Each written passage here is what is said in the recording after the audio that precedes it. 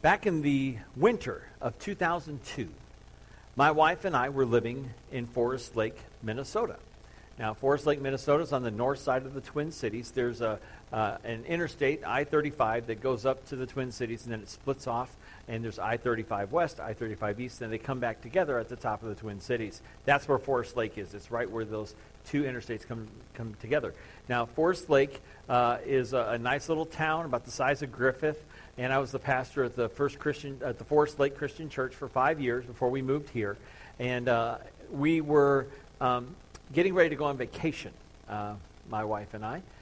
One of the things that you need to know is my wife, in September of 2002, nearly died from multiple pulmonary emboli. She had blood clots in her lungs, and she came within 15 minutes of dying. We had no idea how bad it was. And so we're getting ready to take a road trip in December. This is right after Christmas. We're going to come visit some family. We're going to go to Florida. Because when you're in Minnesota in the wintertime, there's only one thing you want to do, and that's go somewhere else.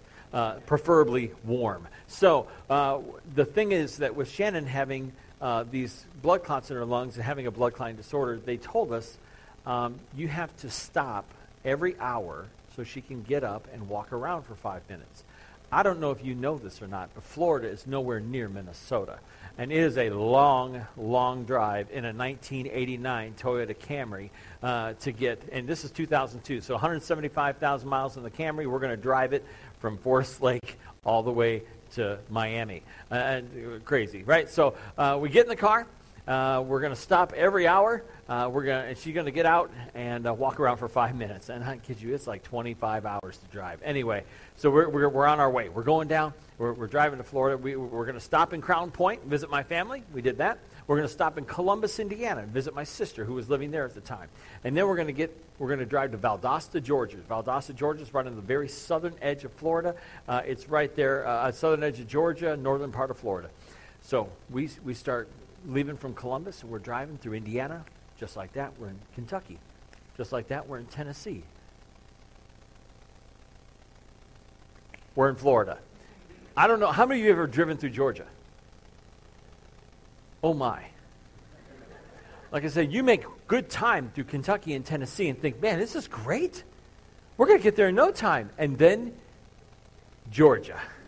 And you get to Georgia, and you hit this little town called Atlanta.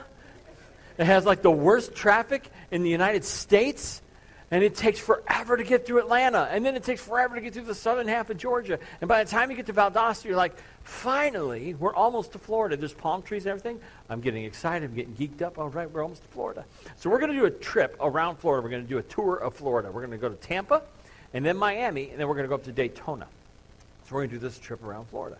And we get to Tampa. And Tampa, we loved it. It was great, nice city and everything. And here's the best part about Tampa. It's right there in the Gulf of Mexico, and it's right by Clearwater Beach. Clearwater Beach is my favorite beach in the planet. I love Clearwater Beach because the sand is like powdered sugar. It literally feels like powdered sugar. It's so soft, and it's a beautiful beach. It's awesome. And I could have stayed. I would love to retire there or something like that, or maybe heaven is like Clearwater Beach. So anyway, we get to Clearwater, and I'm standing in the Gulf of Mexico. I got my shorts on, I got my T-shirt, I got my sandals. I took them off before I got in the water, but I got sandals, shorts, T-shirt, sunscreen, sweat. It's beautiful. It's just a great day, right? And so we're getting ready to leave the beach, and it's like, we're kind of hungry. Let's go find somewhere to eat. Let's go find a restaurant to eat at. So we leave Clearwater. We get over to Tampa, and we're driving down the main thoroughfare, and we see this restaurant off to the left. It's an Italian place called Donatello. It's like, hey, I like Italian food. You're a vegetarian. You can eat Italian food. Let's hit Donatello. Let's see what this is all about. This is in the days before smartphones, so we have no idea how to look this place up and find out that we don't belong there. No, we pull up in the 89 Camry, right, and the valet parking guy comes out. Uh-oh. Let's just continue. Hey, come on in. It's like, oh, no. So we get out of the car, and we walk in. Sandals, shorts, T-shirts, sunscreen, sweat. That's us. That's the Cornets in Florida. We walk in. The guy zips away in the Camry. We walk into the restaurant. Two guys in tuxedos. are standing behind the desk. Oh, we have made a mistake. We are in the wrong place. You know what? We're just going to go. Obviously, this is, no, come on in. We'd love to have you. We are walking through the restaurant. Again, sandals, shorts, T-shirts, sunscreen, sweat. We are walking through this restaurant, and everybody is in dresses and suits, except for us. And it's like, we do not belong here. We are in the wrong place. Tablecloths, like 3 different servers. There's like a busboy, a server, a table server. All these people are coming up. They got people in tuxedos pouring water to you guys in tuxedos. What are we doing here? Why are we here? And it's like, oh, we have made a mistake. But they treated us like we were royalty. I mean, they treated us so great. They were so nice to us. I mean, it's like we were family. Fast forward 15 years. 2017. We're in Florida again with the little guy and the 2 of us. And it's my wife's birthday. And I made reservations, unbeknownst to her, at a little restaurant in Tampa called Donatello. Because I will never, ever forget the way we were treated there. And sure, the bill was $150. I know that now. But it was worth every penny. It was worth every penny. Because we didn't look like we fit in. We didn't look like we belonged. We didn't feel like we belonged. But they made us feel like honored guests. And I think there's times in our lives where we feel like we don't belong. There's times in our lives where we feel like we don't fit in. Maybe you've been invited to a party before, and you didn't know anybody, and you went in, and you realized you were underdressed. Or maybe you were overdressed. Either way, it's very uncomfortable. Or maybe you went to a wedding reception, and you didn't know anyone there. Not even the bride and groom, you just crashed it, whatever. No judgment. But you went to a wedding reception, you didn't feel like you knew anybody, you didn't feel like you fit in, you didn't feel, like you were a part of it. Or maybe church. Maybe you came here today, and you're like, I don't know if I fit in here. I don't know if I should even be here. A crazy pastor at the door greeting everybody, calling them by name. Does he know my name? By the way, I do now.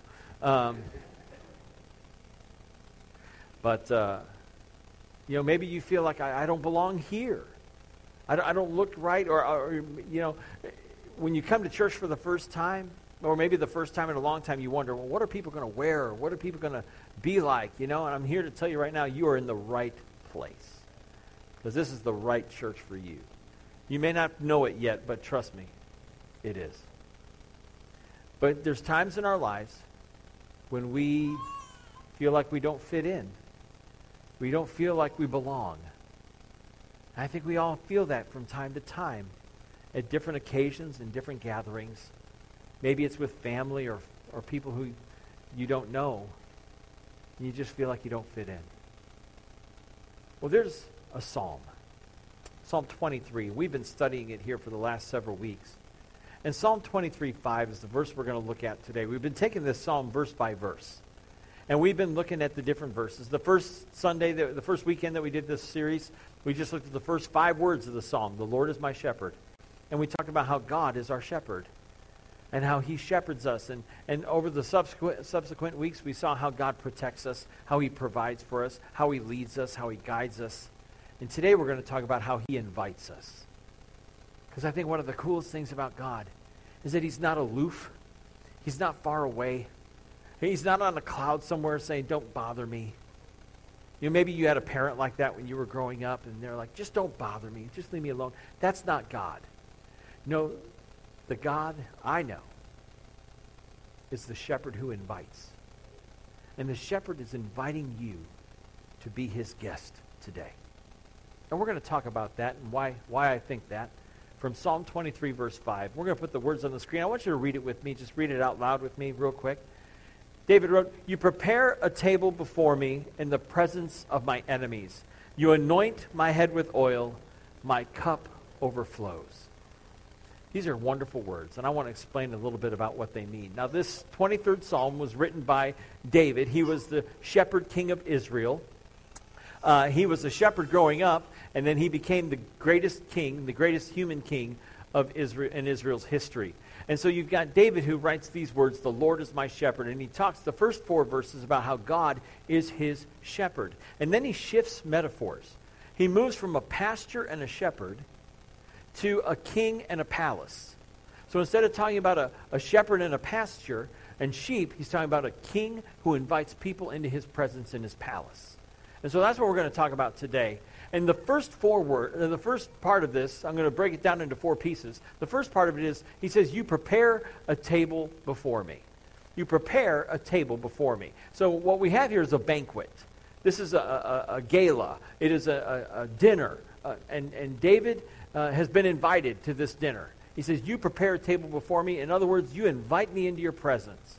That's something crazy to think about for just a minute. That the God of the universe, the God who created everything and created everyone and made everything that we see around us, stars, planets, earth, everything that God made, you and me, invites us, this all-powerful, all-knowing, amazing God invites us to come near to him.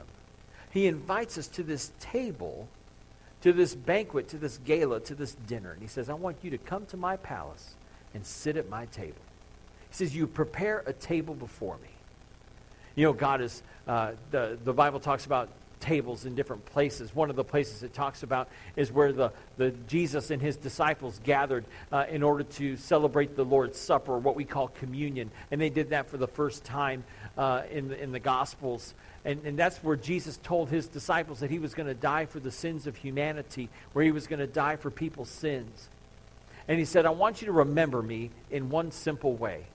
And we do that every Sunday, every weekend here at GFCC.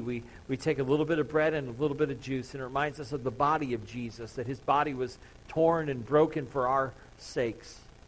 And now he shed his blood, and that's why we take the juice. The juice reminds us of his blood, that he shed his blood. The Bible says that without the shedding of blood, there can be no forgiveness. But because Jesus shed his blood, our sins can be forgiven. And if you'll put your faith and trust in Jesus by believing in him, repenting from your sins, which means just to turn around and go in a different direction. If you will confess your faith and get baptized, God will wash away your sins, every single one of them. And when God forgives your sins, when he washes away your sins, not only does he forgive them, but he also forgets them. He says, I'm not only going to forgive your sin, I'm going to forget all about them. The Bible says that God forgives our wickedness and forgives our sins and remembers them no more. He chooses to forget our sins. He remembers them no more. And God's got a wonderful sense of amnesia.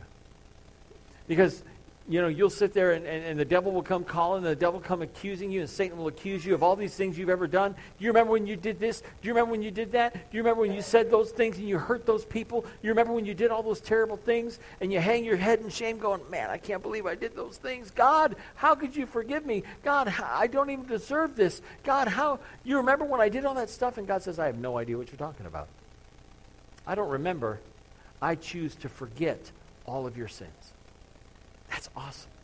And this same God invites us into his presence.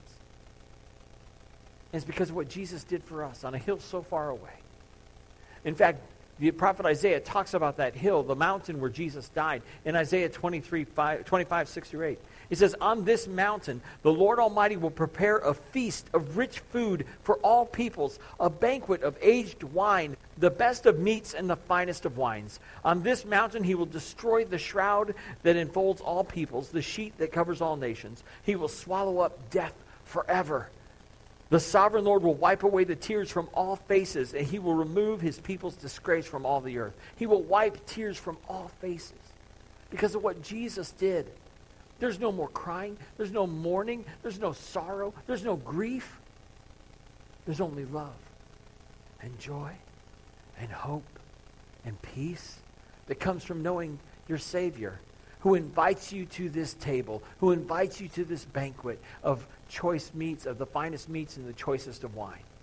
This is where God invites you to come to today. But wait, there's more. He says, you prepare a table before me in the presence of my enemies. See, David had lots of enemies. He was the king of Israel. And there were people who were trying to take his throne. There were people who were trying to overcome and conquer Israel.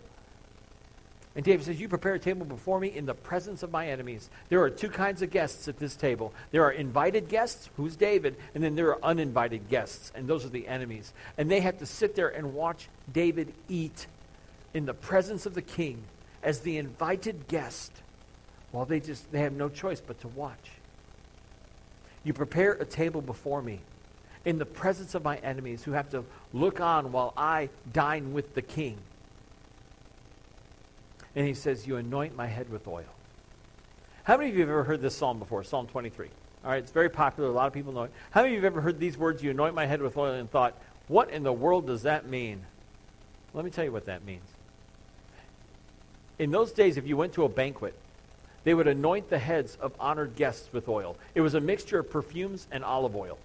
And they would pour oil over your head to let everyone know that you were an honored guest, that you were a guest of honor. You were a VIP. And David says that when you invite me to your table, when you invite me into your presence, when you invite me to the banquet, I'm not a worthless person. I'm not an outsider. I'm not on the C list. I'm not on the B list. I'm on the A list, baby. God invites us to come to him. He invites us in his presence and says, you are my honored guest. You are my VIP. I want you here with me. Let me pour some oil on your head. You're like, whoa. No, it's a good thing. It's a good thing. You're an honored guest in his presence. You're not worthless. You're not an outsider. You're not in some other room. You're not at the end of the table. You're not on another table. You're at the head table. You're an honored guest in the presence of the king. How cool is that? So he says, you prepare a table before me. In the presence of my enemies, you anoint my head with oil. My cup overflows. That God abundantly provides everything we need. And he doesn't just fill your cup halfway. He doesn't just give you a little top off.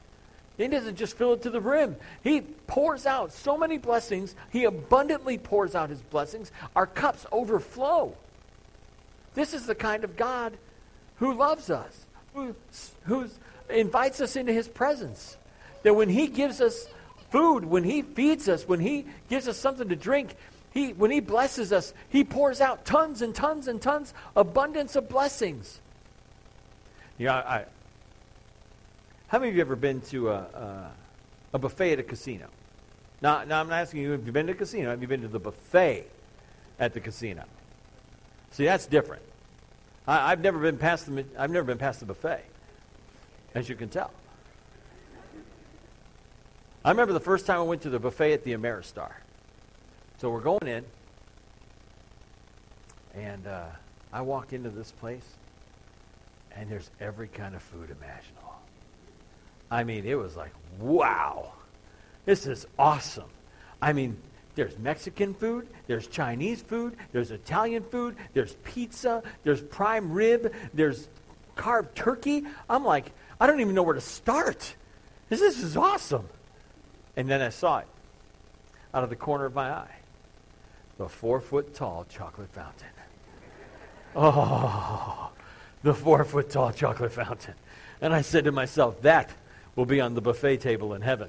That will be in heaven, right there, that chocolate fountain. And they got all kinds of stuff that you can put into it, like angel food cake, or you can put in little bits of pineapple, little bits of banana, little bits of strawberry. And all I'm thinking is, I just want to put my head under it and just drink from the chocolate fountain, because this is awesome. This is amazing. I love the chocolate fountain. And so I'm thinking, man, if that's how we can provide at a buffet, imagine what God can provide. Imagine how God feeds us when we come into his presence, when we dine in his presence. Imagine how God takes care of us. Imagine how God provides and how God blesses.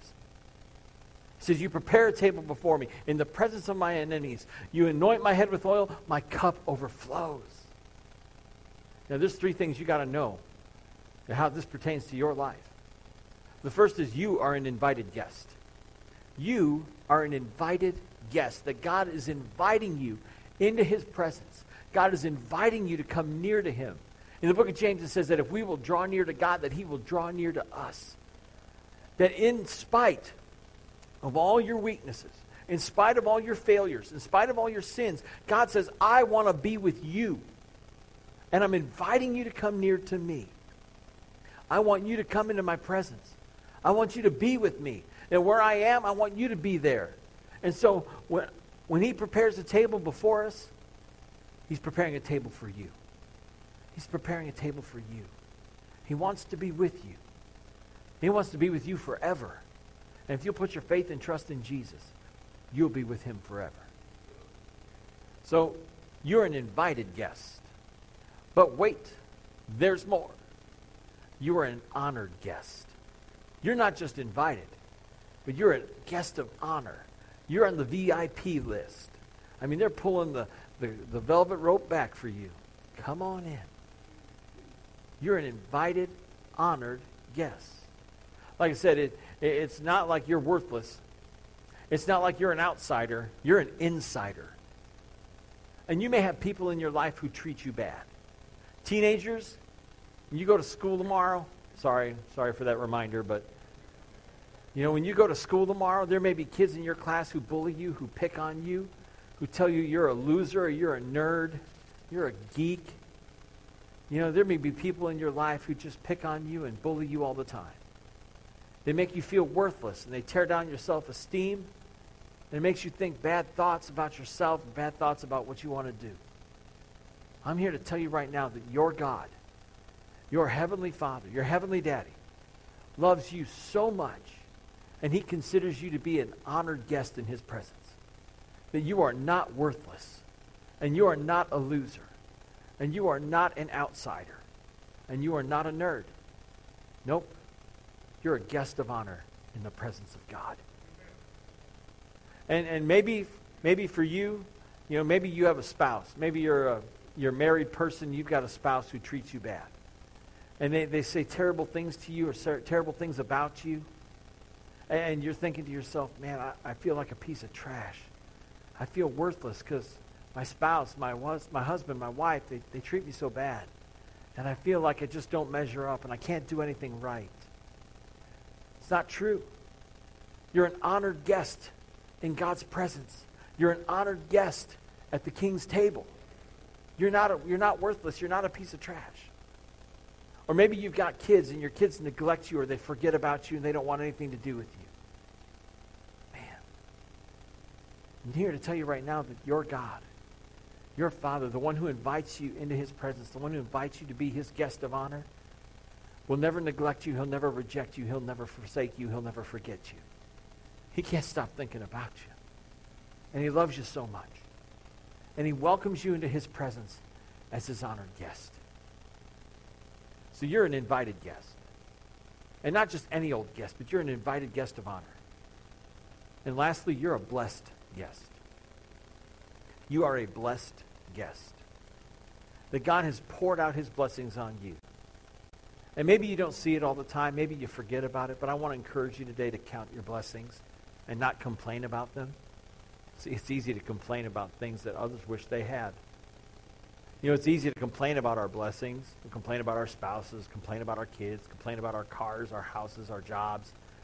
There are people in your life. There are people you know. People who could be your neighbor, could be a friend, a family member. There are people you know who would love to have the blessings that you complain about. The blessings that you take for granted, the blessings I take for granted, there are people out there who would love to have those things. The things we take for granted, the things that we complain about. So don't complain about your blessings. Thank God for them. Count your blessings. Don't complain about them. Count your blessings.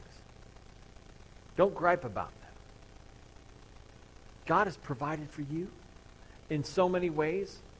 You probably have forgotten all the ways that God has taken care of you. Whether it's a job or a house, a spouse or a car, friends and relationships, godly parents, an amazing church. Amen?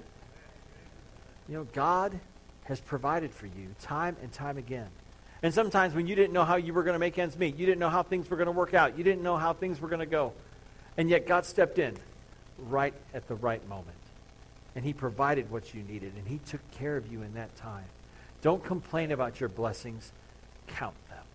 Because you are a blessed guest. And when we do that, when we realize who God is, that he is the King and creator of the universe, that he is your maker and my maker, he is our Father. And when we realize just who God is, and how holy and awesome and righteous he is, how perfect he is, how pure he is, and when we realize just how imperfect and impure we are, and yet he reaches out to us and says, I want you all to be with me. And I'm inviting you to my table to be my guest of honor, where I'm going to pour out so many blessings on you. You won't be able to count them all. And when we realize that, it changes things. It changes our perspective. It changes our perspective about ourselves. It changes our perspective about God. So my encouragement to you today, come to the table. Don't wait any longer. Come to the table. He's invited you, and he welcomes you, and he wants you to be with him. Not as an outsider, not as an observer, not as a spectator, but as his guest of honor.